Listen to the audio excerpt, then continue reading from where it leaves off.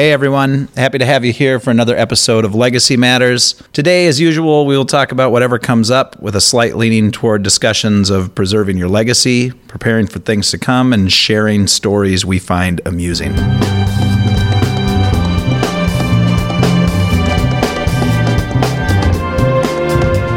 All right, we are on. You too. Hello. Hello. Good morning. Good morning. Ooh. Good morning. Good morning. It's Wednesday morning. Here we are. Yeah, balmy Balmy. Wednesday. Yep. Hot. Yep. We'll just hit up the weather straight up. Straight up. All right, I'm sweating. I'm recovering from about 200 mosquito bites. Oh, did you really get nailed up north? I sure did. I didn't realize until after the fact. I'm like, God damn it. Wow. Mosquito. So it's a bit annoying and painful. But anyway. Yeah, I'm completely and utterly immune to them. They do not Really? affect me. Yes. Yes. You are Lucky. Hmm. They like me. And when I I'm don't- playing like at dusk outside somewhere, they know that I can't swat them, because I have a guitar. course. Oh, well, we've got a guest. Guest in today. Yes. Let's Dan. We'll I jumped right in. Yeah, it's totally fine. It's kind of we're Everyone has a loosey-goosey around here. mosquito story in, Right. in Minnesota. Who wants to take it? We should have talked about well, this we're- before. Jim, take- someone needs to actually sincerely and completely thank our audience. I'll do it. Okay, I'll try. You do it. Welcome to Legacy Matters. Hi, I'm Sarah. We have Sam and Jim with us as usual. We want a special thank you to our listeners and our audience that continues to grow every single day. We're super excited. So thank you very much. Be sure to follow us on social media. We're actually Andelin app on Facebook and on Instagram. You can find us. That's our kind of parent app here. So thank you very much. I think you did a great job Yep. with That that. was Off the wonderful, cuff. Sarah. I wouldn't really add anything to it. Okay. So, all right. All Well, right. let's introduce Dan Israel. So, Dan, you reached out to us. I really, really appreciated that. Sure. A lot of fun for us to have our local talent, our local musicians come in and chat. And so that's it. You are a local musician, Singer-songwriter. singer-songwriter. I am. I'm know local. I'm still local. you're still local. Yeah. As usual, I told you earlier, I don't do a lot of research, but I do know that you had a life in politics prior to. Sort of politics. I mean, technically it was not political, but it was state government, state legislature. Yeah. Okay. I mean, the I'm- job was nonpartisan. I guess maybe you didn't know that part of it. But No, and there's a distinction to be made there. I'm not nonpartisan, but But the job at the time Yeah, was. I'm curious about this. What was it? The Office of the Reviser of Statutes? yeah, So is that when any of the state legislatures want to write a bill? That's right. That they need to come to you, well, to it's- the office? Yeah, it was like they prepare the bills for the whole House and Senate, not just the legislators, lobbyists, everything that it could be from a private citizen, but, typically it came from a legislator, but it might have originated somewhere else from a constituent but everything would come through our office. And I was like a attorney assistant, basically. But the main thing I did was type, edit, proofread bills. A lot of proofreading, like out loud. Like we would read every word of every bill out loud multiple times. All right. Well, we are. That's we a are. pretty serious job. Yeah, we're generally relatively apolitical. Sure. On here, and it's just because there's better things to talk about. I agree. But I do have to say, I get a little bit frustrated with people who avoid politics because they sort of say that they hate all things politic. Right? No, you can't. I mean, But like it's such an important thing, and you're reading every single bill. These are very important parts of our lives, and if everybody avoids it, then that by necessity means that all the good people avoid. right. And if you Someone leave it up will to, come in and fill that vacuum. If That's you're right. avoiding it, someone else who wants power and influence will be glad to take up, That's that right. direction for yeah, you. and that part drives me nuts. I politics aside, be involved, stay Right. involved, Right. And all the good people out there, even if I disagree with your ideology, if you're a decent person, I will find common ground with you. Yeah. Get involved and be involved, please. But And our policy at the office was not, we were supposed to be nonpartisan, but that, that was a struggle for me sometimes too. I mean, to truly be like, not have public opinions on things. Mm-hmm. Well, that's a little too much to ask. It's a little of anyone. bit much to ask. Yeah. But I don't work there anymore, so. No, that was a long time ago, right? Yeah. Well, I've been gone for like 2 years, so it's not that long. Yeah, I worked there 21 years. That's yeah. Look at me. See again. Yeah. No research. No, really. it's How long fine. did you work there for? 21 years, and then I basically I started doing that kind of. I lived in Austin, Texas, in the early 90s, and I needed a day job because I was a musician, making big bucks. Yeah, like all the musicians. Yeah. And I started working as a proofreader for the Texas legislature. So that's actually how I got into that whole line of work. Is people are like, "Did you major in government?" No, I didn't even. I was a film major, so it wasn't anything I intended to go into. But my dad worked for the Metropolitan Council here and taught public administration, so it is in my family a little bit. But it wasn't my career choice or anything. It was just what I ended up doing as a day job, Right. so I could make music. Yeah, I mean, my family's all in medicine in one way or another, but that doesn't mean that you should let me do any doctoring on you. But I get it. I have a better grasp of it. But it's the family business. Yes, and so therefore I can speak the language and I have a little bit better grasp of it, but I'm still not I'm not a doctor. Right. And you don't even play one. So what? Bad ideas. What precipitated the change then from ending that career, wanting to focus solely on music? Well, I mean, I always wanted to do music full time. It was just not a practical reality for a lot of years, and I'm not sure it is, and even now, a practical reality. I mean, like it's really tough to be a full-time artist, and I'm sure your listeners and you all know that as well. But I kind of just got to a point, first of all, of exasperation and just being like, I struggled all those years trying to balance the two things.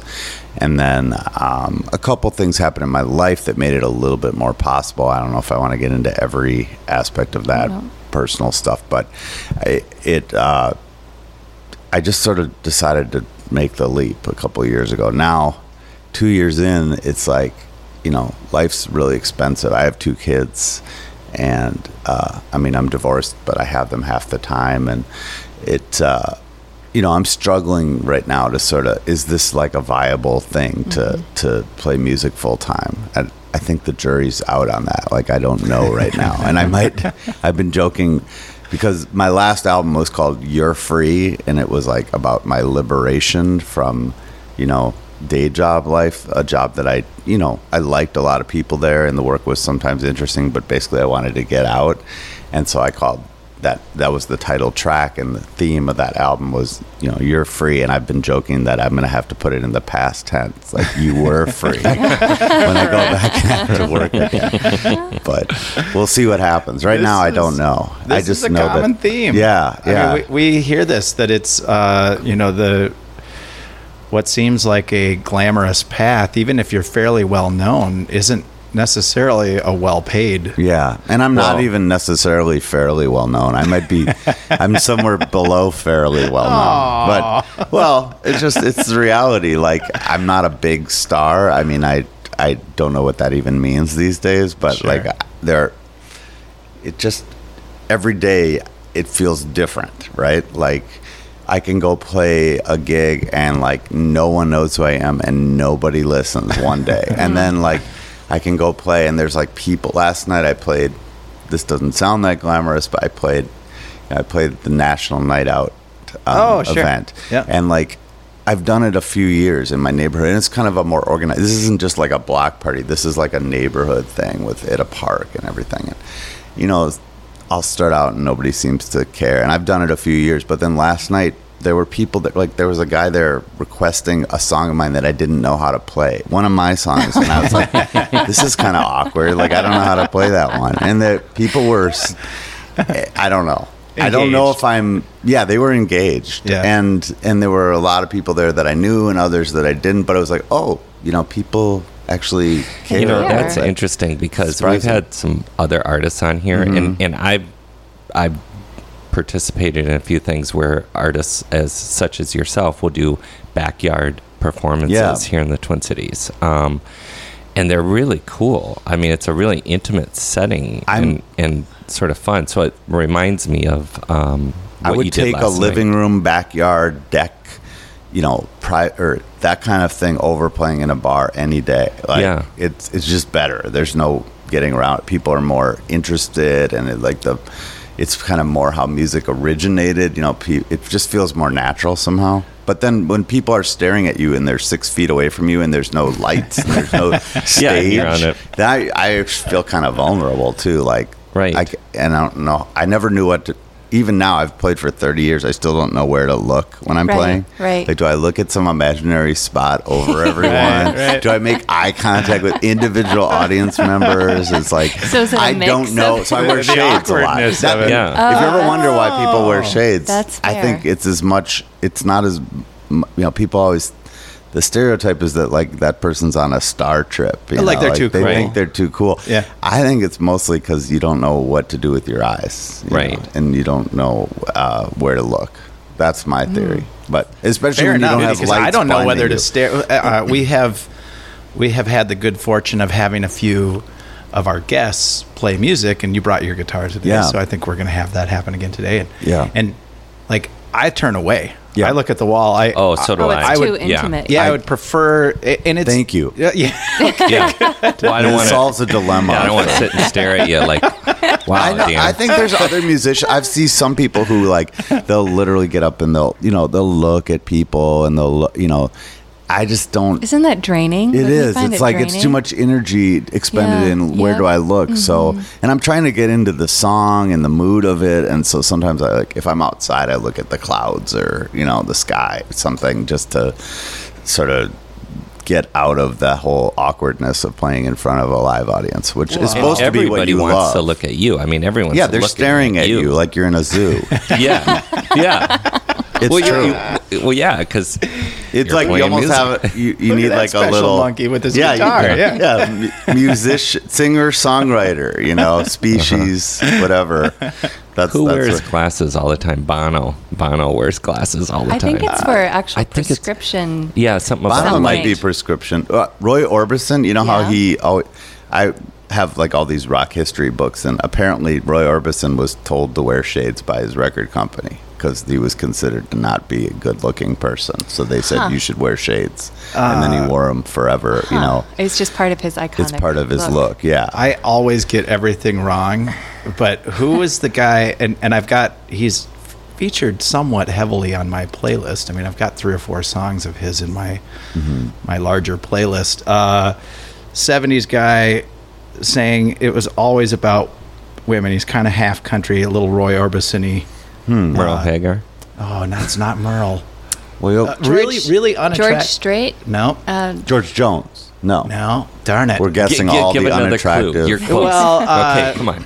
Let's go. After the Fire's Gone Out is one of his songs. Like who? After the we might have fire's to do gone- some I'll Googling. do Billy some Joel? research. Yeah. You guys know. No, I'll Billy figure Joel. it out. I'll figure it I out. don't know. He sang that fire song in the no. 80s. That's we I'll didn't find start the name. fire. You guys Yeah, we keep didn't talking. start. There you go. I'll find the Thanks, name. Dan. Okay. Ooh, But I he love sings, music He sings trivia. these songs. Well, we can get back into it. But he sings these songs about what an attractive man he is, and how every woman out there must love him. And then you see him in person, you're like, holy shit. Did I say Merle Haggard already? No, Merle, I think was an okay-looking guy. Yeah. All right, you thinking, guys. I wouldn't mind wearing sunglasses. I know now that you're saying that, I'm like, I want to do that. That's funny every day. because I thought the same thing. Yeah. But I want those Johnny Fever ones, the kind that are tinted, like the gradation. Yeah. Maybe pink at the bottom. fancy. Fancy. But I mean, if you wear shades at an indoor show, like in the winter, then Right. you're really stigmatized as. I Have mean, you there done are that? people That I person. have, but Yeah. it's not. It's Is it 'cause sort of of the frowned lights? upon or something. like, Yeah, does it kind of. help But with again, I that? think it's just more the protecting yourself. Like Sure. you're sort Right. of, it's sort of like a shield where people can't see your eyes and thus. And if you're a singer songwriter and you're kind of like a confessional singer songwriter, which I guess I do fall into that mode, then some of my songs are really personal, and it's like I'm playing them for strangers, and I feel you feel kind of vulnerable. Like you want to wear a baseball hat. Yeah, you want to just have your head like this. You want them to hear the songs without being able to see you. Yeah, basically. That's fair. Well, and I like. There's, some people when they first start out singing, like they turn around. They don't face the audience. Yeah. Look back. And then, what was that band in the 90s where the guy, they had like the fake lead singer, but the real lead singer was in the back? Milli Vanilli? No, shit. God darn it. Now I got to find another one. Fake lead singer? No, they had a music video, and it was the guy singing on stage wasn't the real guy singing. He was in the back, but he was too afraid to go out. And I'll find that one. Yeah, you'll have to. But look, Conway Twitty. Conway Twitty. After the fire is gone, there's nothing cold as ashes after the fire is gone. But Conway Twitty, it was not a very strikingly handsome man, but he had a lot of charisma. Right, and he talked himself up. A lot of hubris. Wow. Yeah. So Dan, what would you consider your style? My style is like rock and roll. I mean, like I'm classic rock influenced to like a degree that most people probably sort of run away from these days. Just like I'm supposed to say that I'm influenced by, it seems like I'm supposed to name all these current things that I'm interested in, and people still ask me, and I still say like the Beatles and Bob Dylan and the Rolling Stones, which is like only a 40-year-old reference now. But I guess Tom Petty, is like in many ways kind of my guiding musical force. I was a big Petty fan, but even more so, I think I sort of identify with that sound, and that it's not like, I don't know. I just finished a record, and it's a little bit more experimental. For that, no, there's nothing wrong with that. But I mean, people are always legendary. Like, some people are sort of like, oh, that's been done, and it has been done. It can be done well again. Yeah, I mean, it was so good to begin with. Well, that's right. And we talk about things like that. I mean, it's okay it's been done, but you're changing it. I think I am, and it's not like that's all I listen to. I mean, I actually listen to a pretty wide variety of music, and I don't even just listen to the genre that I work in. I listen to jazz and classical, whatever. I listen to everything, but when it comes down to it, what am I still sort of like? When it all comes down to it, I still sort of fall into that, sort of like. I sometimes I tell people that like right around the time Traveling Wilburys and Full Moon Fever Petty album came out, I think that's sort of when I decided I could do this, like because I was already starting to write my own songs a little bit around that time, and it sort of gave me the idea that I could do it. Like I was like, oh, that's kind of like what I want to do, that's actually popular. Now it doesn't seem like it's that popular sometimes. I mean, the genre is sort of, rock in general is sort of like second tier almost now in terms of what millennials and younger are listening to now, right? I mean, but then I see it coming back too, and I see the vinyl resurgence and an interest. I took my son to ELO a couple weeks ago. Oh, I heard that was amazing. He likes ELO. It's like, okay, so that's sort of interesting that's coming back or whatever. Yeah, weren't you saying that, or was it someone else, but saying that the kids like riding up north, they know all of the classic, the good classic rock songs. The kids, like, when we go up north, that's kind of the time that I spend listening to music, and the kids that I'm around are kids, I mean, they're like, trying to say, hey, check this out, it's usually some rap type thing. And it's just it's all produced. Yeah. There's no actual live. There's no acoustic guitar. No, there's nothing. But then at the same time, I'll be like, oh, I'm going to put this on, and it'll be the Beatles or the Stones, and everybody knows it. They're like, oh, yeah, this is a good tune, too. Maybe that's a good byproduct of, I mean, I'm generally bummed out about streaming and, Spotify and everything, because as an artist, we can get into this more or we can not. I don't necessarily love talking about it because it's depressing, but, I think most people, even non-artists, are now probably aware that, like, artists are making almost nothing from streaming of music. But now would our kids know all this older music were it not for the easy ability to stream YouTube and Spotify and all this stuff? So that may be the upside, sort of, is that it's exposing them to this music. God, but then there's really also the rock biopic thing that's starting, with the Queen Right. movie. Elton John, they just Elton John and Queen. released. It's like that, the exposure given to classic rock, if you want to call it, or whatever, from those movies is just, you can't even quantify it. It's unbelievable what's happening with some of that. So maybe the answer is biopics. Right. So maybe I need to make a biopic about myself. Amongst other things that You you're could doing. start- My amazing sordid life story. The band I was trying to think of was Blues Traveler. Do you remember that video God. where their first big hit? It's like the whole song is about him sitting in the background, not I being do able to remember. Well, he be was in front of- really big. because he was a big Yeah, dude. John- Yeah. He had stomach surgery. I mean, he's not that big anymore. He's not as big as he was, yeah. But at the time, I bet that was really hard for him to be the front man of a really successful band when he was that.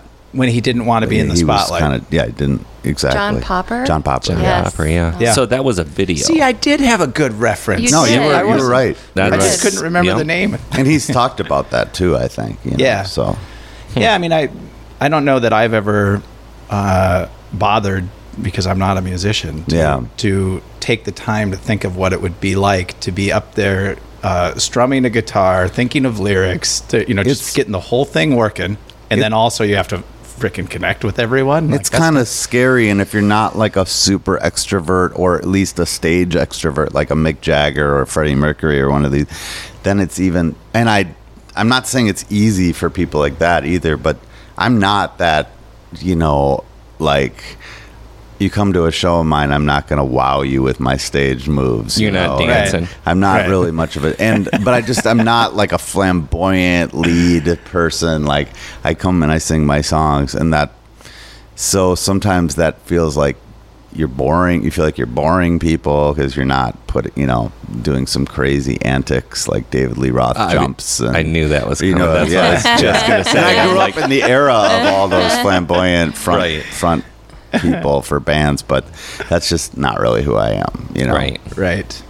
Yeah, well, not everyone. We can't all be that. But there was a whole trend when I was, of the music that I grew up listening to, there was a huge trend of having a lead singer, but the lead singer wasn't the main songwriter, The Who or Led Zeppelin, really, where like Right. you had this guitar player who was like the genius songwriter, but then they would install the more acrobatic lead singer as the mouthpiece of the band.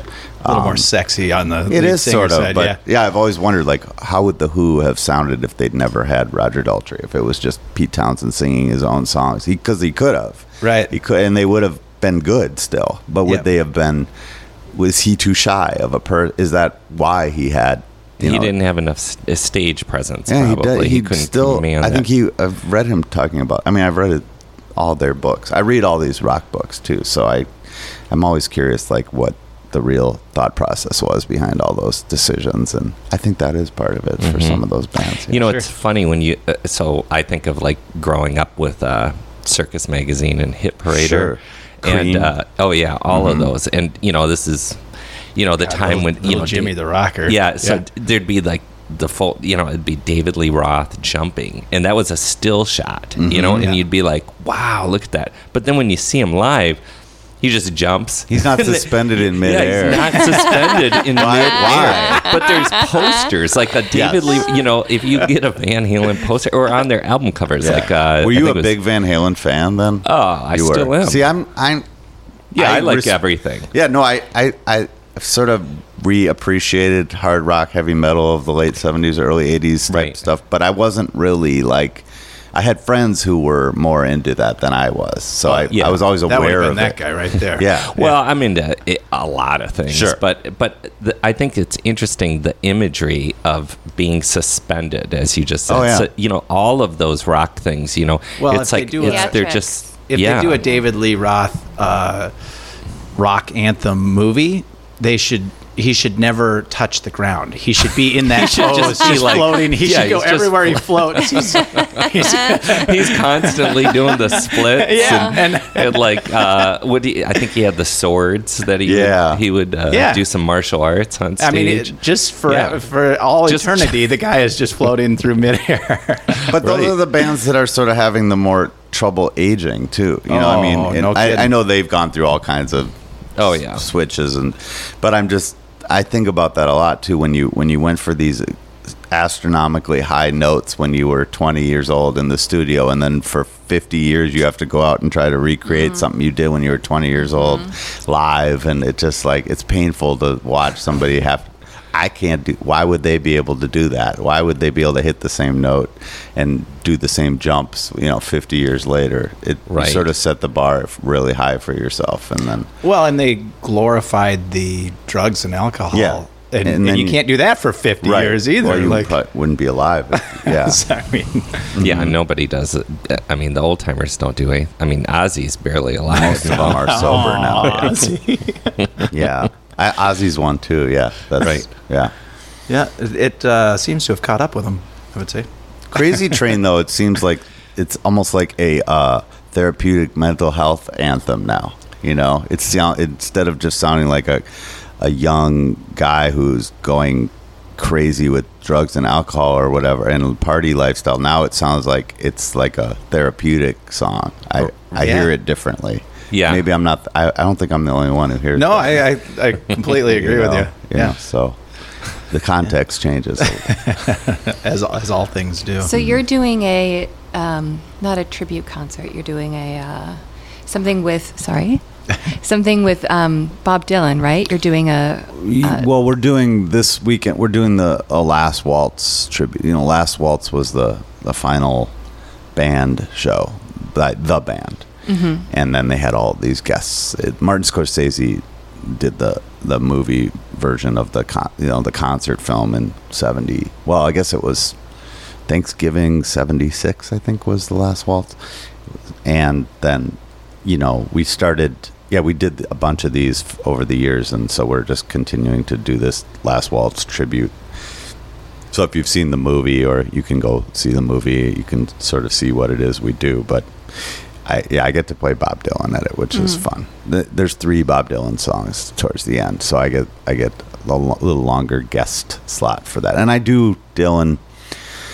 I actually launched sort of like a Dylan tribute thing this year. We've only had one gig so far, but for years I talked about, because I did all these one-off Dylan show things where there were various Dylan tribute concerts that happened around town, and I would do 1 to 3 songs, and then I was sort of like, I know 50 Dylan songs, why don't I do this? But it's just it's hard to get like a whole other project off the ground when I'm trying to create original music too and put out a new album and all this, so it hasn't taken up a lot. I haven't had a lot of time and energy to devote to it, but I do like singing Bob Dylan songs. Yeah. And do you have a favorite? I have 25 favorites. Yeah. It's like someone tries to say, name your favorite Led Zeppelin album, and like it's impossible. Yeah, that's a tough one Journey. too. 3 favorite Zeppelin Journey 3. song? Can you do that? Yeah, Zeppelin 3. Zeppelin 3 is my favorite. I love them all. But my mom is from the Iron Range too, and so and I've recorded a few albums, or at least some of the albums with Rich Mattson up in Sparta, which is on the Iron Range. So I have all these Iron Range connections, and my mom actually grew up. She knew Dylan a little bit, like she met him a couple times, and as I heard that when I was a kid, and then when I got older, I was like, Mom, did you really? When I got to be a huge Dylan fan, it sort of started to truly blow my mind that my mom had grown up with him and knew him a little bit way back then, not recently. Right. But so, and then I, even aside from that, I've sort of been a bit obsessive at times with Dylan, just because all that stuff would be true. I would still be obsessive about Bob Dylan, even if I didn't have any family, geographical, ethnic connections to him. Right. Mm-hmm. But I do have all those too. So that adds it's to like, it. yeah, it sort of exponentially ups the whole thing to where, I did meet him once. That's a whole other story, but we can. Oh, you did? Yeah, but Well, so in doing this podcast, we've had the good fortune of having all sorts of people in here. Yeah. All stripes. Yeah. And I worked for almost 20 years at a boys camp, and some of the last names of the children that attended that camp are internationally known last names, right? Because they're the children of yes. someone who everybody knows. Yes, yes. We're in Minnesota, where like the totally disproportionate number of great artists and writers and entertainers have come from. I think we take it for granted, or we don't quite realize it sometimes, that there's something rather extraordinary here. You can't deny that. Most definitely, and everyone we've met, and all of the hype over all of this, like, they're just people. We're all we're all human, and we're all just people, and it's so interesting. A guy like Dylan, like, good luck, forming a relationship with Bob Dylan at this point in his life. I don't know what his life is really like. He's very mysterious. No, you don't hear a lot about him. He is pretty mysterious. He kind of comes and goes out of the public eye, and then sort of leaves you with all these little clues and breadcrumbs to follow. Do you know where he lives? Dylan? Does anyone know? He has a lot of different residences. I mean, I know that in Malibu, and then he has, the family has a farm here out near Buffalo, Minnesota. Okay. And I know that he's comes back pretty often to that spot, and I mean, I know so much about him, but I still can't quite envision what his daily life is like. But he does tour still, right? Mm-hmm. I mean, he's he's getting close to 80, and he's still on the road like half the year, every year. And he's definitely got, I mean, that mural downtown of him is pretty amazing. Well, we could talk about Dylan for hours. Oh, I know. I mean, it's kind of amazing that this kid came from northern Minnesota and just totally transformed the world. And like when I read all these rock history books, and it's like, it always comes back to Dylan, because he changed the whole landscape of what it meant to create rock music. The influence right away on the Beatles was like profound. The Beatles changed because of Dylan, and then everything changed because of him. So I don't, it'll be discussed for decades, and sometimes people are, it won't matter. No, it'll matter. Trust me. They'll be still talking about Bob Dylan 100 years from now. I guarantee it. I'll put it in your podcast. But at one point, put it in the ground in a time capsule. At one point, Bob Dylan was just a kid from Minnesota, and he was a kid going to the U of M or whatever. Yeah. Like, you could just meet him. So it's, he was a human being, another person. And I feel like with our guests, I don't know, there's something about the kind of general humble nature of Minnesotans. Mm-hmm. It cuts both ways too, though, because you're never supposed to see yourself as, the ethos of Minnesota is like, you're never supposed to see yourself as a star or as a big shot or anything, but that's kind of antithetical to the whole thing you're trying to pursue. If you're an artist, is some kind of unique place in the universe, and people thinking that you have something individual and important to say, so the two things clash all it's the time. Like a constant turmoil. It's a tension that's always upper there. Midwesterners. Yeah, totally. Yeah. But I think in reaching out to musicians, some of the younger ones that we've had on, and we've got some great guests coming up, but they may very well find themselves in kind of a position of fame at some point. Sure. But the already or long-term famous people like Willie Nelson and Bob Dylan. Bruce Hornsby, I reached out to him. Anyway, the people who... there was Hall & Oates. I don't think they make their own decisions anymore is the deal. I think that everything about... Once you've been in the spotlight for that long, everything about their daily regimen is... Probably. You get into someone manages it. Yeah, somebody's kind of handling a lot of that. But, you still have to be an artist, and you still have to... You need your own time. Yeah, you still need I don't know. I just don't know what it's like because I've never been. I've had like very fleeting glimpses of what it's like to be a rock star, but they've been very fleeting and glimpses only. Dan, how many times are you sort of out right now, like gigging? Like how many shows are you doing? Since I quit my job, I've sort of gotten into where I play sometimes even like 3 or 4 times a week. Yeah. But I see now there's another whole tension here because if you're doing music for a living but you're not yet I mean I'm assuming it's going to happen. What optimism. That's optimism. Yeah. That's good. But if you're not at a point where you are always in demand to go on tour and play to big crowds in other places, then you're essentially and also I have family, still have youngish kids, so you're kind of forced to play in your hometown a lot. Well, that's not so good for certain aspects of getting people interested and excited because you're overplaying because you need the income from the gigs. So that's sort of another dilemma of being a full-time musician is that like I actually sort of need to reduce how much I play in the Twin Cities, but I'm counting on that for my income too. So that's yet another catch-22. It is a little bit, yeah. I'm still trying to figure that out. Like I think that it would be easier in some ways if I just could go on tour and play in other places more, but I don't have that recognition yet that people are begging me to come play. And this is primarily you solo too, right? I play when I perform, I play solo a lot, and a lot of that is just frankly economic, fewer people to split the pay with, and also just logistically easier.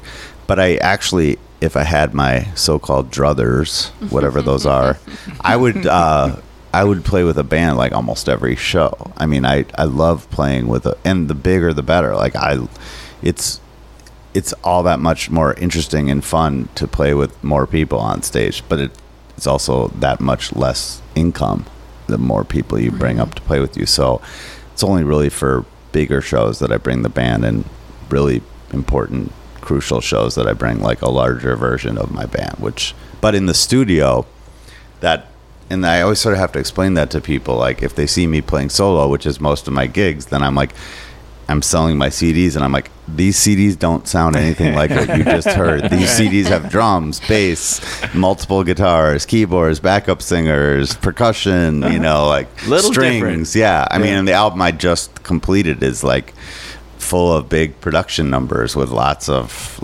instrumentation, and that's what's great about going in the studio, actually. Well, does that leads into a question that I now have. Do you know Paul Boblet? Yeah.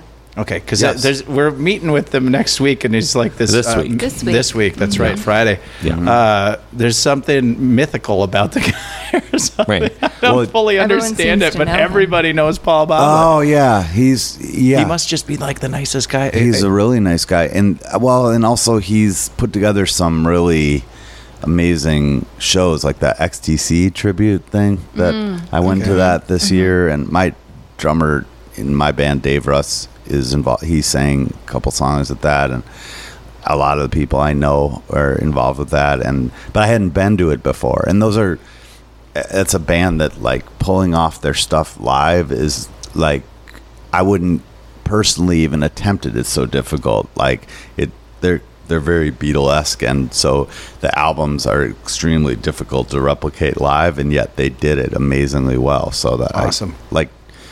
As opposed to doing Dylan songs live, which, I mean, you want to have certain aspects. There are production elements that you'd want to try to incorporate, but it's not like trying to pull off the Beatles or XTC live. Right. Those are often bands that never even perform their own material live. Right. And they're going out and playing these songs like they sound on the albums. It's just a really amazing thing to accomplish. Cool. All right. Well, we have definitely taken up our first half here, so let's take a quick break. Quick break, and we'll come back. Okay.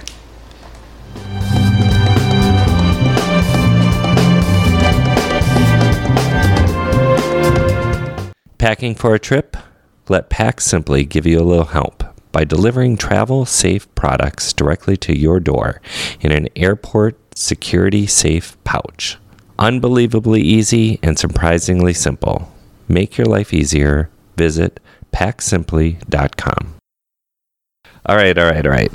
Need some help with a construction project? Looking for thoughtful design and honest answers about what is possible and what isn't?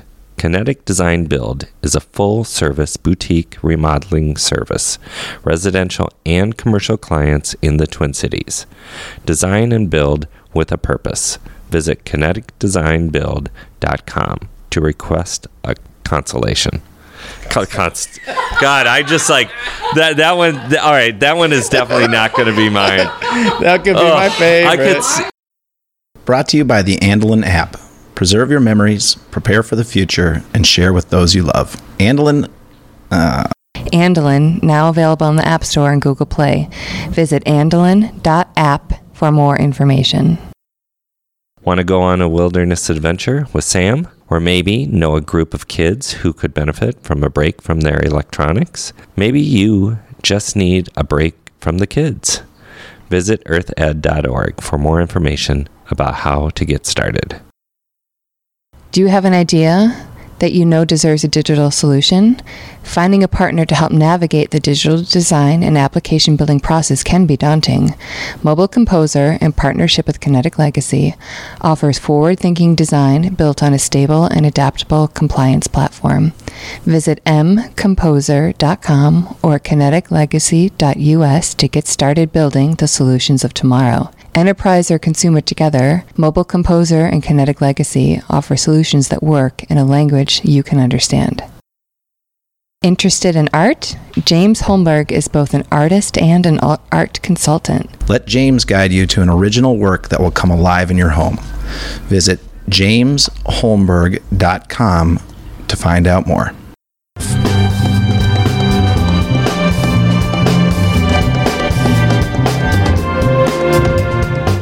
My album is called the album that's coming out.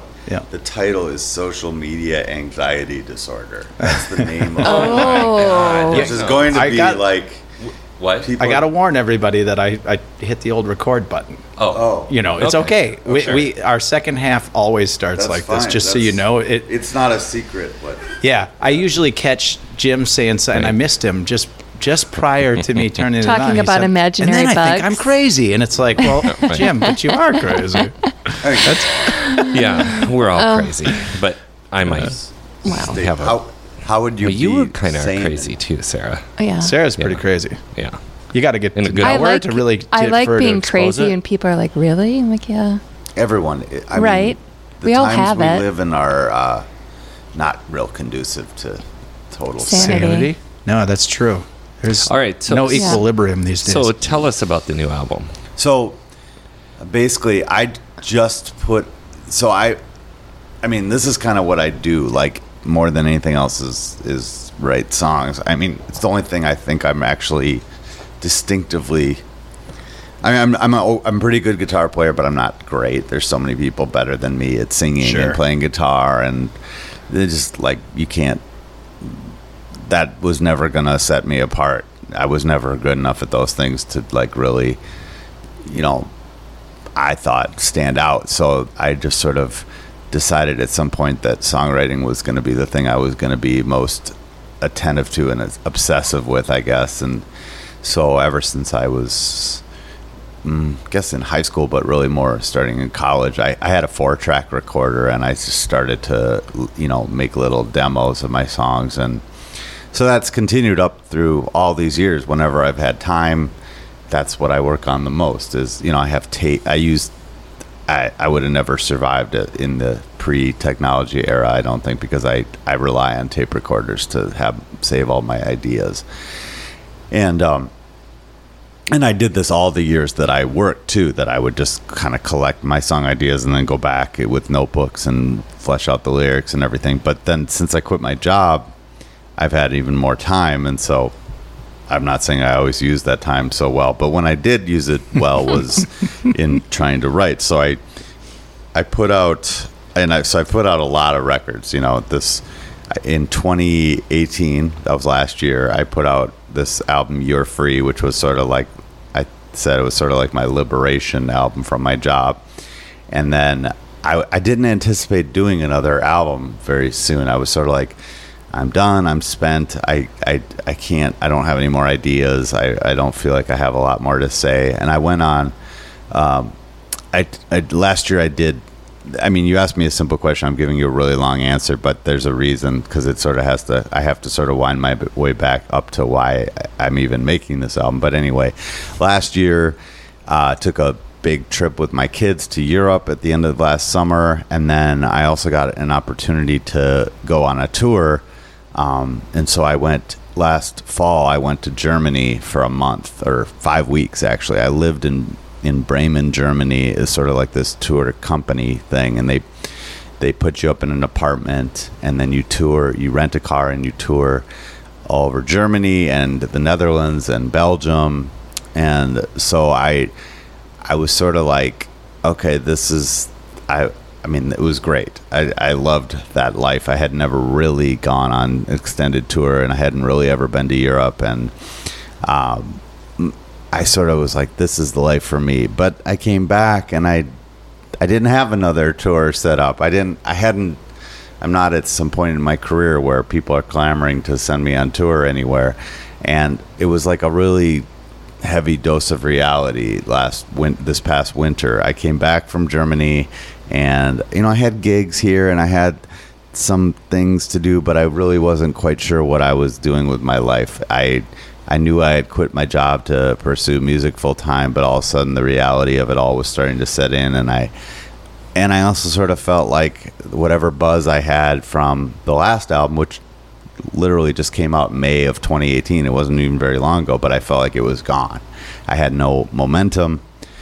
I got sort of embroiled, and we're not going to go super political, so I'm not going to get heavy into it, but I got sort of embroiled in some political controversies that put sort of a wedge between myself and a lot of people that I like and care about, especially in the music scene. And I sort of felt like it was, impacting my ability to do things.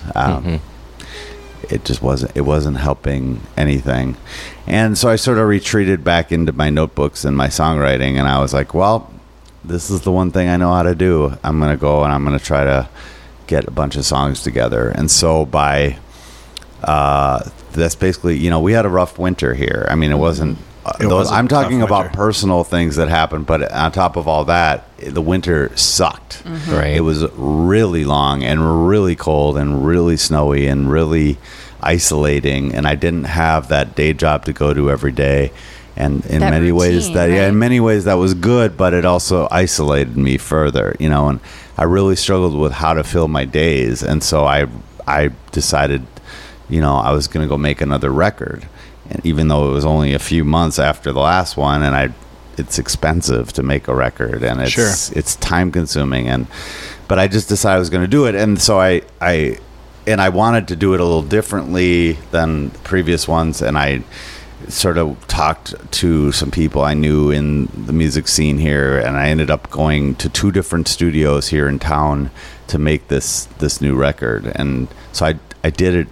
It's about half and half. I did half of the record with a guy named John Herkert, who's been in a bunch of bands and lives out in Minnetonka and has a home studio that's amazing. And then I did the other half with Steve Price, who's in the suburbs these days, and he's been in lots of bands, and he's done all kinds of great projects at his studio in South Minneapolis. It's also like a home. They're both in garages. One's attached, one's detached, but they're garage studios that are really great studios, and they're both amazing producer engineers. And so I had this batch of songs. I actually had like 20 to 25 songs, and I sort of pitched them to them, but I also sort of let them choose which ones they wanted to work on. And so that's basically what I did. And I spent several months, like lots of my days were spent going it. As much as anything, it was like something, a positive thing for me to be able to do during the day. I felt like I was actually accomplishing something musical and important and creative, and it also was like a direction for me to go in and direct some of this restless energy that I constantly have. So, and it took a few months. We spent a lot of time on it and brought in a lot of guest players, and really just probably, as much as I've made a lot of records, this one might have been the most involved in a lot of ways, just because also I had the time to do it without having a day job. I was able to, not have to squeeze it into nights and weekends and taking the random occasional day off, begging for a day off. Didn't have to go through all that.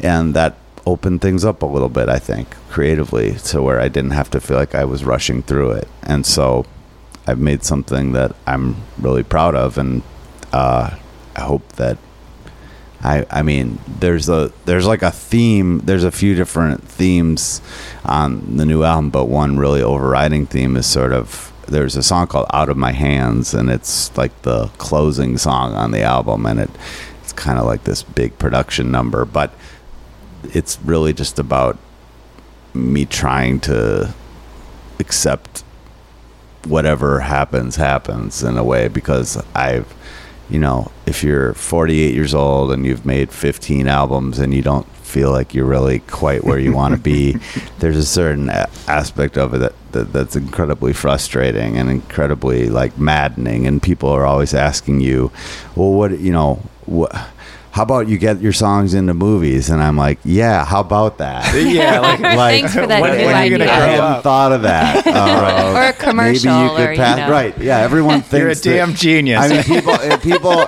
I know they're trying to be helpful, but it's not actually helpful. It's like salt in a wound. I've been trying to get my songs into TV shows and movies for 25 years. Right. And I have some pretty darn good connections in the industry, having gone to Northwestern as a film major and knowing a lot of people. And even with those connections, I still haven't, and, so there's an aspect of it that is I don't want to, I'm actually going up to Rich Matson's studio in a couple weeks to record some other songs with my band. But there's also a feeling right now, having finished this album, it's well, here you go, world. Album 15. You don't like it? Fuck off.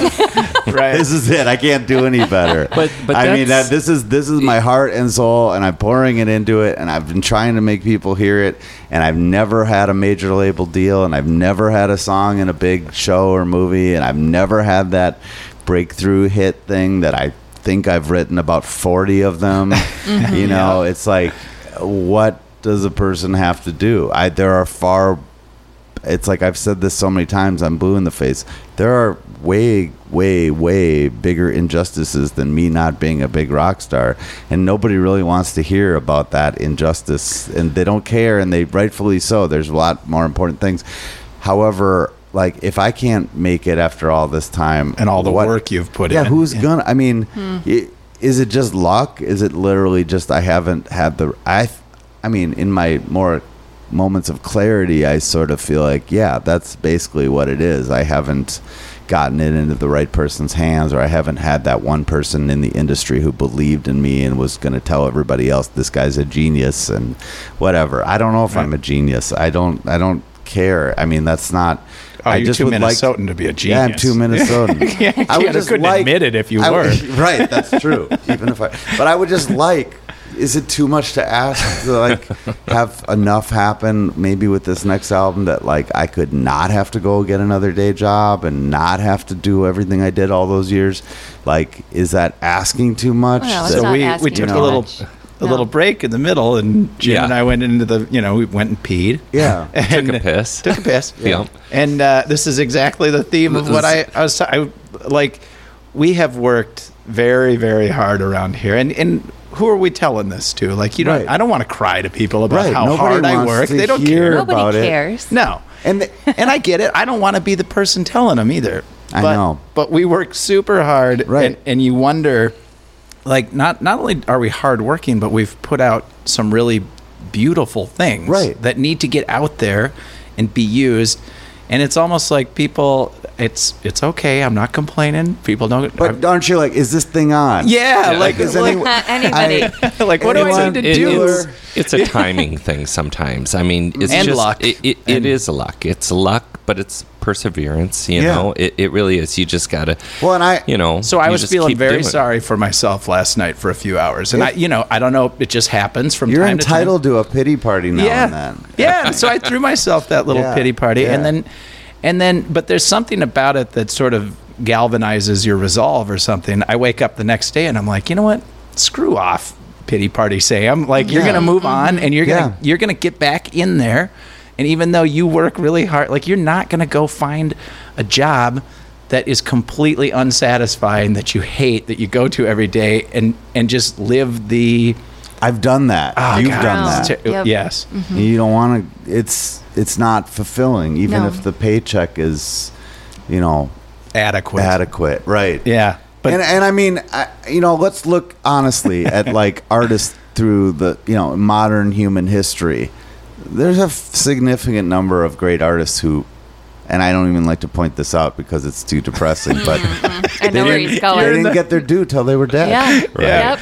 Yep. This is all Jim's art. Yeah. And Jim has So- had 2 shows at the MIA. Jim is an accomplished, respected, incredibly galleries talented. around the country, and that man will never get, never get the recognition. It's not going to happen. I don't think it's going to happen. Are you sure? But are you sure? No, I'm not sure. I'm not That's the sure. thing. See, I'm Because- going on that 2% or less chance You have to. that maybe it could still happen. Now, when you're a parent and you're responsible Sure. for kids and you got to shit. figure out how you're going to pay for college and you feed them and my more pressing concerns have to do with like housing. Like I had to move this year and my rent is. So were you moving while you were making the Yeah, I album? had to move while I was making the record. Okay, It was and this is also incredibly- during the winter. Yes. Well, no, I got to move at the beginning of the summer, but Okay, just sure. having to move Yeah. super duper sucked for me because I have so much stuff and I assumed that I Moving was sucks. Let's just moving face just it. sucks.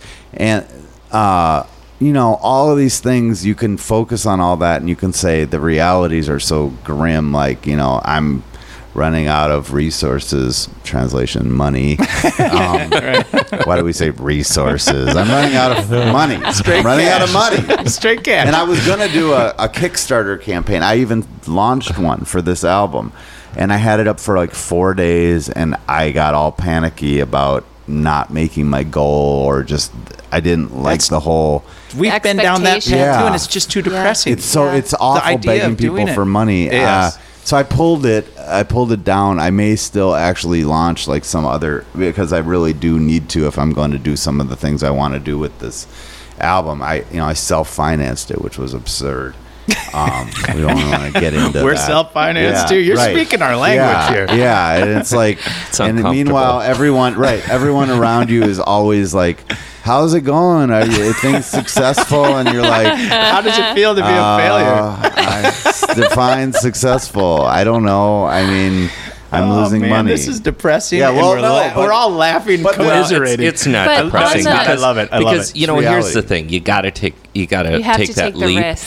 And Most How many people lives don't. do you get? you only You get the one, Exactly. and you're an artist, and that has a grip. You are here to create. I mean, that's the That's why passion. That's what you're doing, and That and that's a contributing thing to Mm-hmm. society. I mean, you're a contributing It changes people's person. lives. I hope so. It I'm does. trying to make a difference. I'm trying to swim against the tide of indifference and division in our society, hatred, violence, As are we. crumbling of all the institutions, crumbling of everything that binds The us social together, fabric. the social fabric.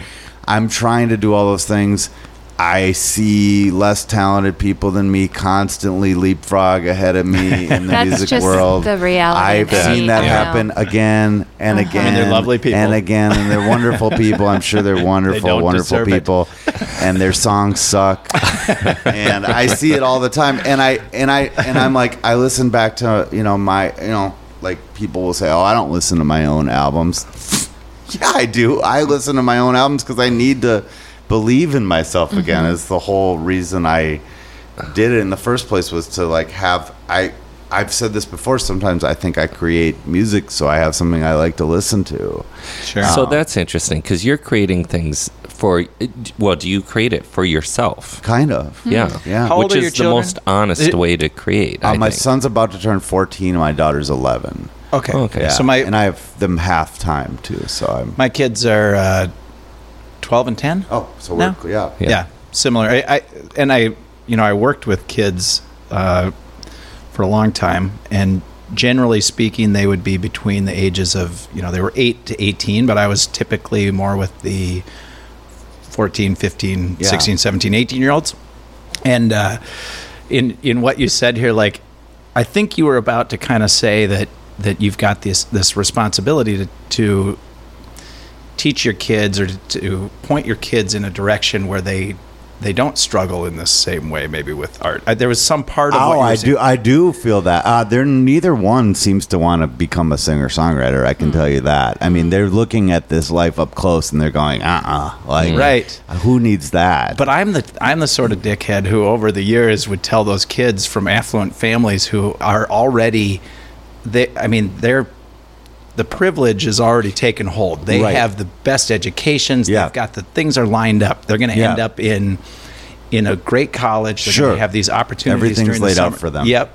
And I would tell them, you should give all that shit up and go be an artist. Well, just follow your passions. You only mean- live once, kid. What are you thinking? Maybe they should. I mean, how fulfilling is it going to be to just go into the track that's just created for them?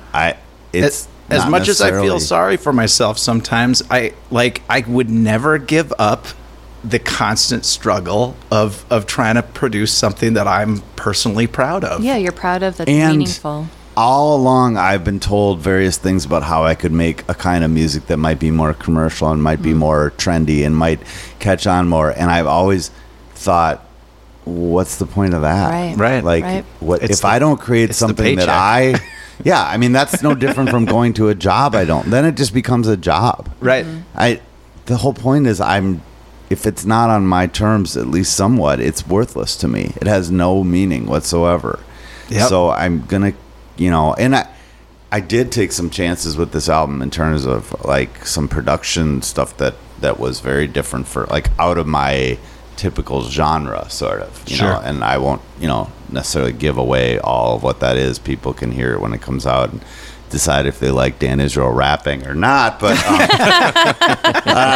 there was a little bit of rapping. Oh my God, that's Sort of awesome. rapping. My kids physically recoiled when I told them I had a song It's where like I the was Bare doing- Naked Ladies or whatever. Didn't they throw a little rap in There's occasionally? been all kinds of. There's little rap bit of in that, some of the yeah. unexpected places. No I mean, shit. I didn't go full on hip hop, but We've got a pretty good relationship with Laserbeak. We can send you Sure. into Well, to Beak Studios, and I can might help you still out. need to do my rap album. He's, Yeah. by the way, he's That the might be nicest the- guy there ever was. Oh yeah, I've biggest heard thing. good things about Laser. Yeah. Yeah. Really.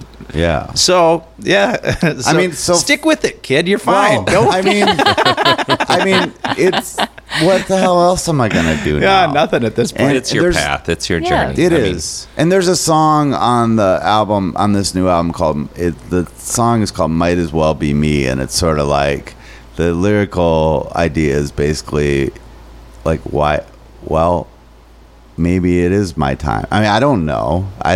It Just could stick with it. It could, right. I mean, it could be and it could not be, but I can't necessarily control whether something catches on. I just know that I've put everything I have into getting to this point, and I put everything I have into this, and I put my heart and soul into it, and I wrote the best songs I could possibly write, and I think they're super catchy, and I think the production, I did everything You're I proud could of do. it. I'm proud of it, and the rest is a bit like out of my control. So it's cool Well, you though. won me you're over. leaving I'm going to be listening to your music.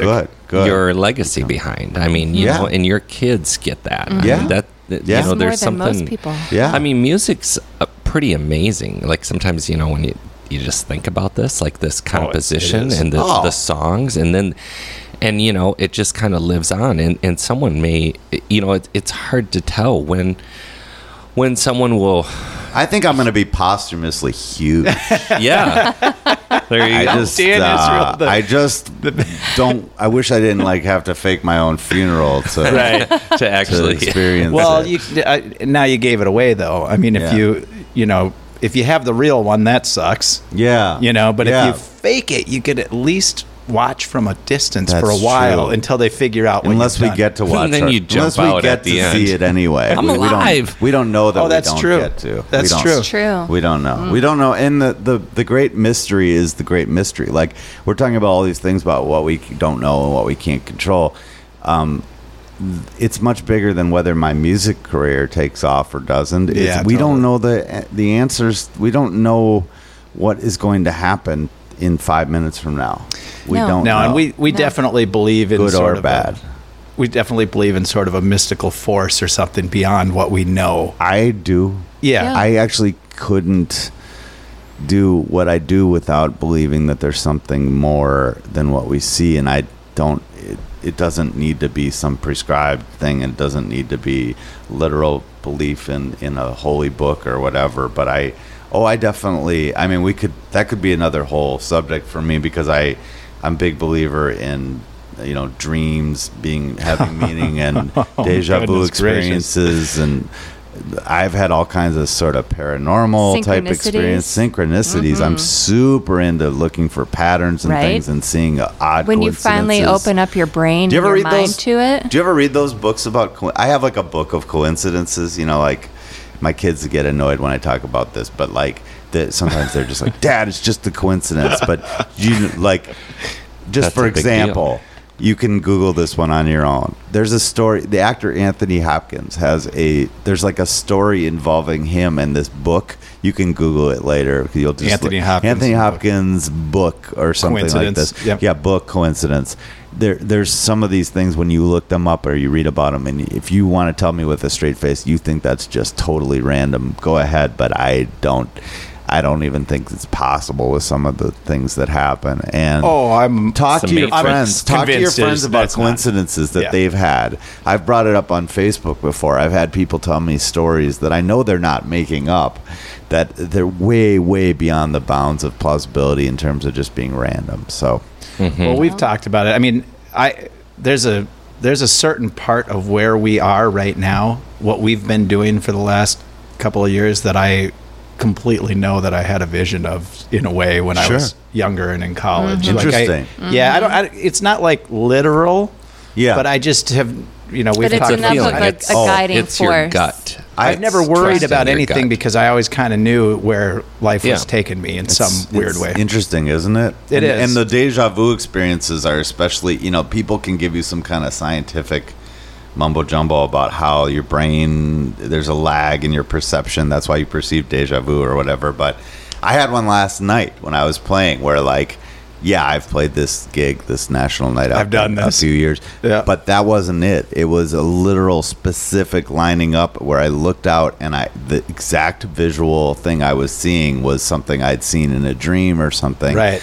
And whenever it happens, I'm always like, okay, why is this? What is the another significance? dimension? I don't know what it is. When this is over. But I'm super into that. I was ever since I was a kid and started watching The Twilight Zone and all that stuff.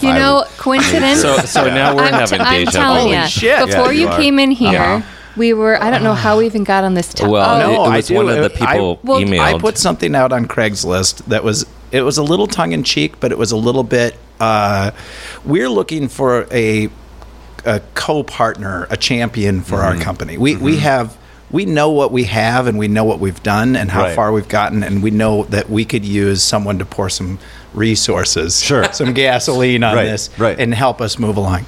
So I put this thing out on Craigslist, and I have received the usual crackpot somewhere in Ethiopia, someone trying to take advantage of me thing. And in the last couple of days I received 2 messages from people I knew to be Minnesotan by the way they wrote. Yeah. And I knew they were real and decent. Yeah. Yep. Mm-hmm. And this woman, Michelle, she reached out to me again today. We've kind of had this back and forth, and she referenced Twilight Zone movie. And, it's a movie. And so, this is an old movie. I know the Twilight Zone. Yeah, the original John Twilight Zone. she Lithgow referenced the fact that she looks out the plane window every time and expects to see that monster that Lithgow's, yes, you know. yes. And then you come in and talk about the Twilight See? Zone. Well, See? So there we you were go. watching. We a were clip. watching it before you came in, Oh, just you to were? refresh our Yeah. memory. Rod Talking Serling, about the Rod all this. Serling, the original. Yep. And so it's, you know, but it's Because there's a new Twilight Zone too that There is, yeah. I haven't Jordan Peele, done much with that one. executive producer and narrator. I watched my kids and I watched it. We got CBS All Access so we could watch Is it good? Some of it was. It was a mixed bag a little bit, but But even the original was a mixed bag. it all if you're is. being fair. It you all know? is. You're going to tackle those kinds of subjects. You're going to have things that work and things that don't. So But- do you talk like this with your kids? yeah. Yeah, because I go up north all the time to Bemidji. We have some land up there, and so they get 4 hours of. And we've talked about it. Yeah. They've got the option. They can play their little games for a little while. Yeah. But either that or it's let's talk to dad, ask questions, and it's 4 hours of everything. My kids spend time like every week with my parents, and it's like almost every week I get this report back from my parents about your kids are like unbelievable. I like the things they talk about with my kids, and Right. it's like because we have these conversations. You know, my parents are like they know every Democratic candidate running for president. Like they know stuff about each one, and I'm like, yeah, it's because we like watch makes the you debates proud, and right? we Right. look at it. Yeah. Did you guys watch the debates all together? We did. One of them we did. They were with their mom. The other, there were 2 nights. You talking about last week? Yeah. Yeah, we watched one of them together, and my daughter always says that my son and I talk back to the TV too much. So we, It's hard not to. we're like grandpa The yelling TV at is the listening. we yell at the TV, but yeah, no, we talk about all that kind of thing, and philosophical, religious, life after, or what happens after we die, where the universe began, how. So you're ruining your children just like I am totally, mine. Yeah. I'm totally ruining them, and I never let anything sit unchallenged either. If somebody says, well, it started with the Big Bang, I'm always come back with, what was before that? Totally. I'm always the guy who says what was before the Big. Yeah.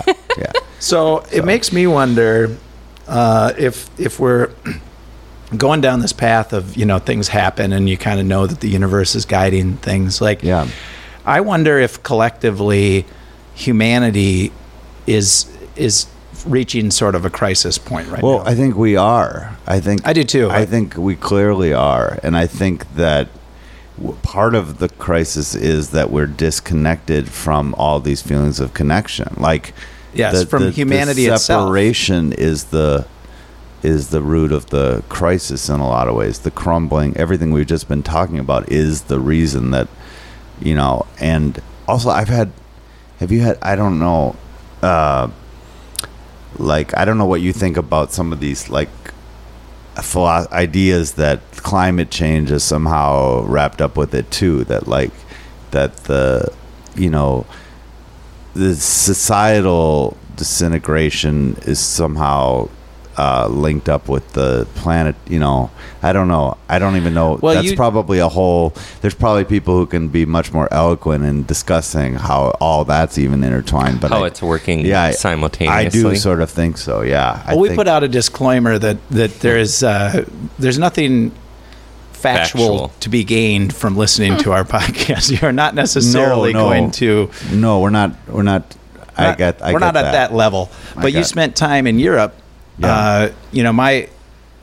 I spent some time in Europe, and what I recognized about Germany and really most of the countries around Europe, we look at it like there's maybe too much order or something, but the order and cleanliness and care and equity seem to be so much more pronounced there than what we've got. I felt that and yet I also, as a Jewish person visiting Europe, had a lot of other feelings. I'm sure.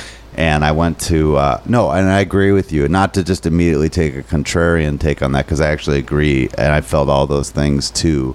But I also went when I was in Germany. I had a gig. I should just talk about this because I wanted to go to at least some When I went with my kids to Europe last year, we went to Normandy Beach, and we did a lot of, we went to like the Churchill War Room in London too, and so took in some of that aspect of the World War II history. But then when I was in Germany, I was like, well, I want to go to one of the camps or something, and I didn't know if I was going to be able to. And then the guy who set up the tour told me that one of my gigs was in, I don't even know if I say the town right. There's a town called Bad Wallingbostel. Sure. And it's like in northern Germany, and right next to it is Bergen-Belsen, the camp. And there's, so on the day that I had a gig in that town, I left early that day and made time to go to the camp. And I was walking around this concentration camp memorial by myself, and it was just super intense. I'd never been to any of those places, and then I was at one, and I was there by myself. And there are a few things that happened that were sort of odd. I mean, for one thing, this is really strange, but there's like a NATO base right by the camp. And so when you're in the camp, you're wandering around, you can pretty much, there's like a museum, but then you can just walk around the actual remnants of the camp, and you're hearing live artillery. Oh, yeah, isn't that weird? Yeah. Wow. And the only other people touring the camp at the same time I was soldiers who were just from the NATO base, that they, it was so close that, they go and they're interested, so they go, and there was a couple different groups of soldiers in uniform, and it's like where Anne Frank was. It's where she died. Okay. She died of typhus, and so there's like, they don't even know if they found her actual body, but her and her sister, there's a gravestone for her and her sister Margot there at the camp. And I just had, speaking of like strange experiences, I was getting kind of like almost, as I was, like GPS my way there, which is odd in itself, right? You're GPSing your way to a concentration camp when you think about how people were taken there against their will and all this. And just the change in that amount of time. Right. Everything. Yeah. But so I was, and I realized later that I heard some of that artillery fire as I was I didn't know what that was. I heard it, and I didn't know what I was hearing. I thought I'd blown out a tire on my car, actually. But I was coming, it was a sunny day, and I was driving. There's these really curvy little 2-lane roads to get there, and it was sunny, and then I went around a curve, and it, like, the sky went dark.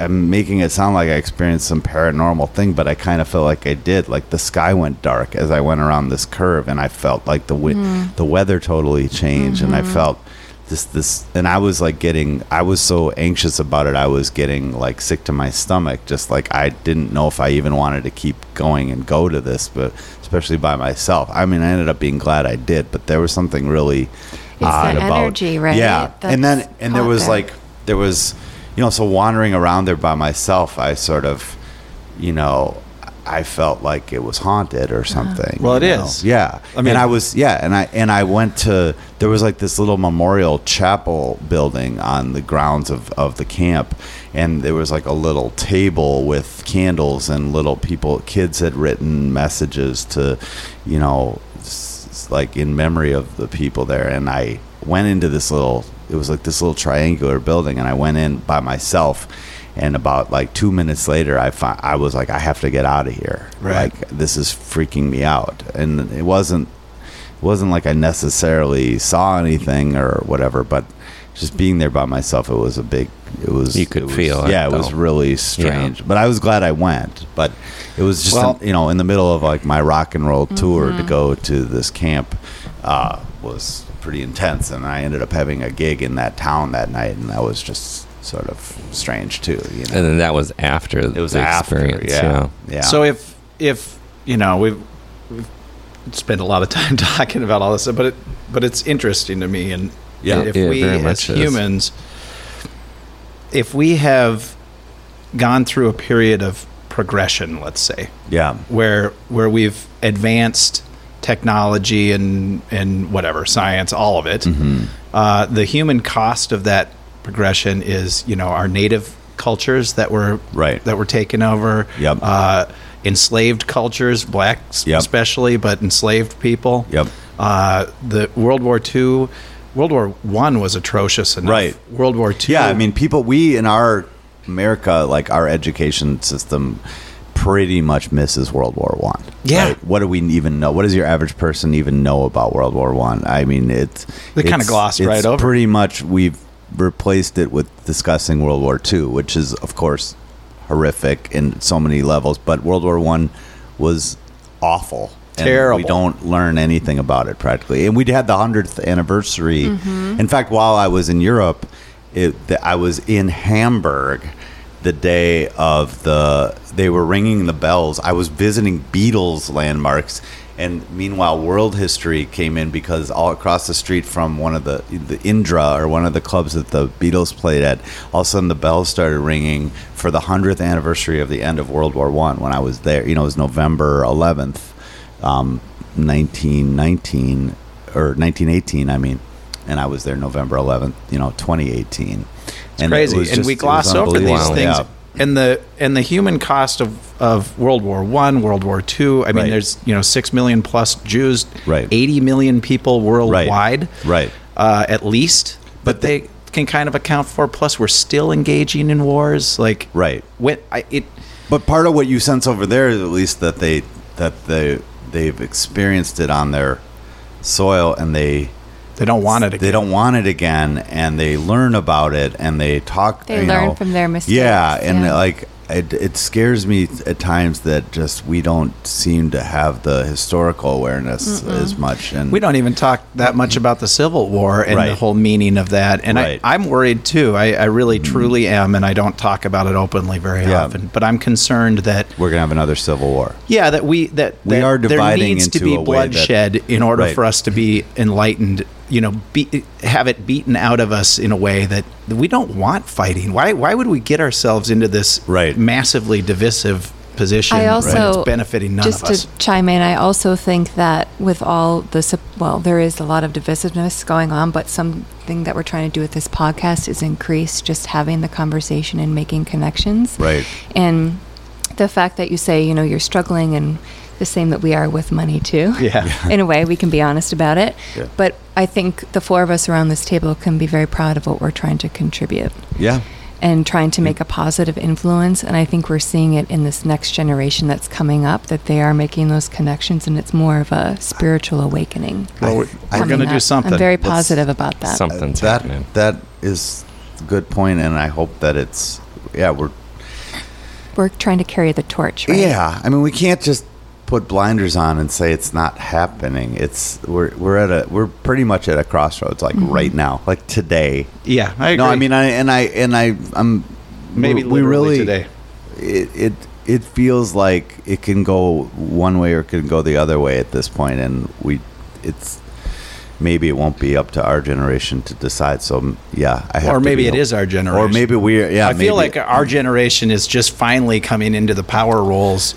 Sort of the baby boomers are sort of exiting. It's time to take the wheel. Yeah. Mm-hmm. Someone's got to drive this thing. This is like the shittiest segue. I know. Shittiest, saddest it almost segue. happened because I was going to say, we are all making connections and contributing, and that's really what it's about. If you look at, and we'll talk about Andelin and Legacy Matters, and our company, kineticlegacy.us is our website, but we are 100% focused on making connections in different ways and bringing people back to a point where they have these conversations with each other. So, as depressing as the segue may be, we've definitely enjoyed our time talking, and I think this is where we'd like to give you your opportunity to promote whatever. I mean, I know you've got an album coming out, and we just made everyone sad. Yep. But let's talk about what you are actually doing and what you want to talk about. Yeah, so first of all, I do have a traditional website. It's danisraelmusic.com. So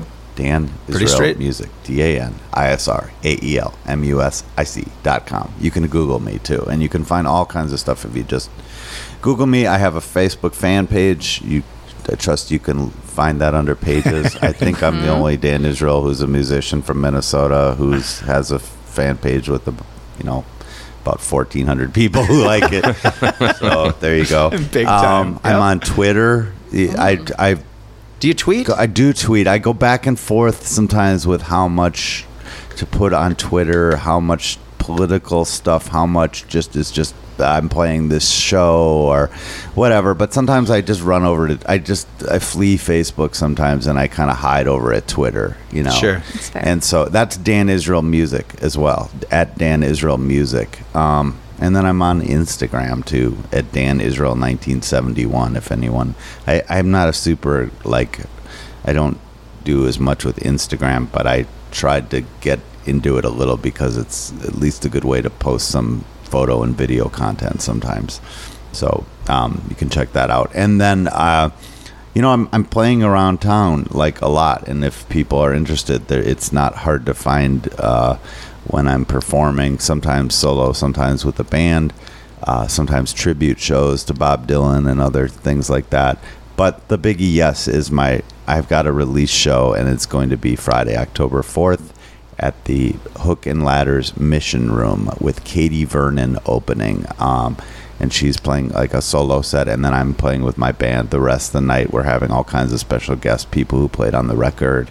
And that place doesn't, I'm not the biggest draw in town, but that place doesn't fit that many people. So I think we actually may fill it up. So if you're interested, get on that soon, because we may actually run out of spots for you. Sure. So, is Katie Vernon someone we should reach out to? Absolutely. Okay. She would be a great guest for your show. In fact, talk to me. I got more suggestions than you ever. But Katie's excellent and Great. A good interview and has a lot of things to say. And And we'll try and promote you both at the same time when we put it out. So we'd be happy to. Awesome. And so I'm going to be around. I'll be out there. And if people want to find out more about me, all they got to do is Google. Well, and I'd say based on the last hour and 15 minutes of my life, all I have to do is ask you. That's right. I will talk. I'm like a wind-up toy. Just get me going. Dan, it's been great, though. Yeah, thank it's you been for really having me on. fascinating. It's been Thank you. really cool to have a good, interesting conversation with you all. And Yeah. We're very, like very what you're happy to doing have you. here. Thanks So, for contributing. Yes, thank you. Thank you. All right.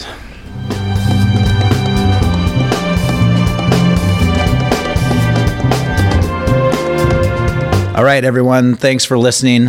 We love comments and feedback, so go ahead and let us have it. If you'd like to learn more about Andelin and other legacy projects, visit the website at andelin.app or kineticlegacy.us. Take care.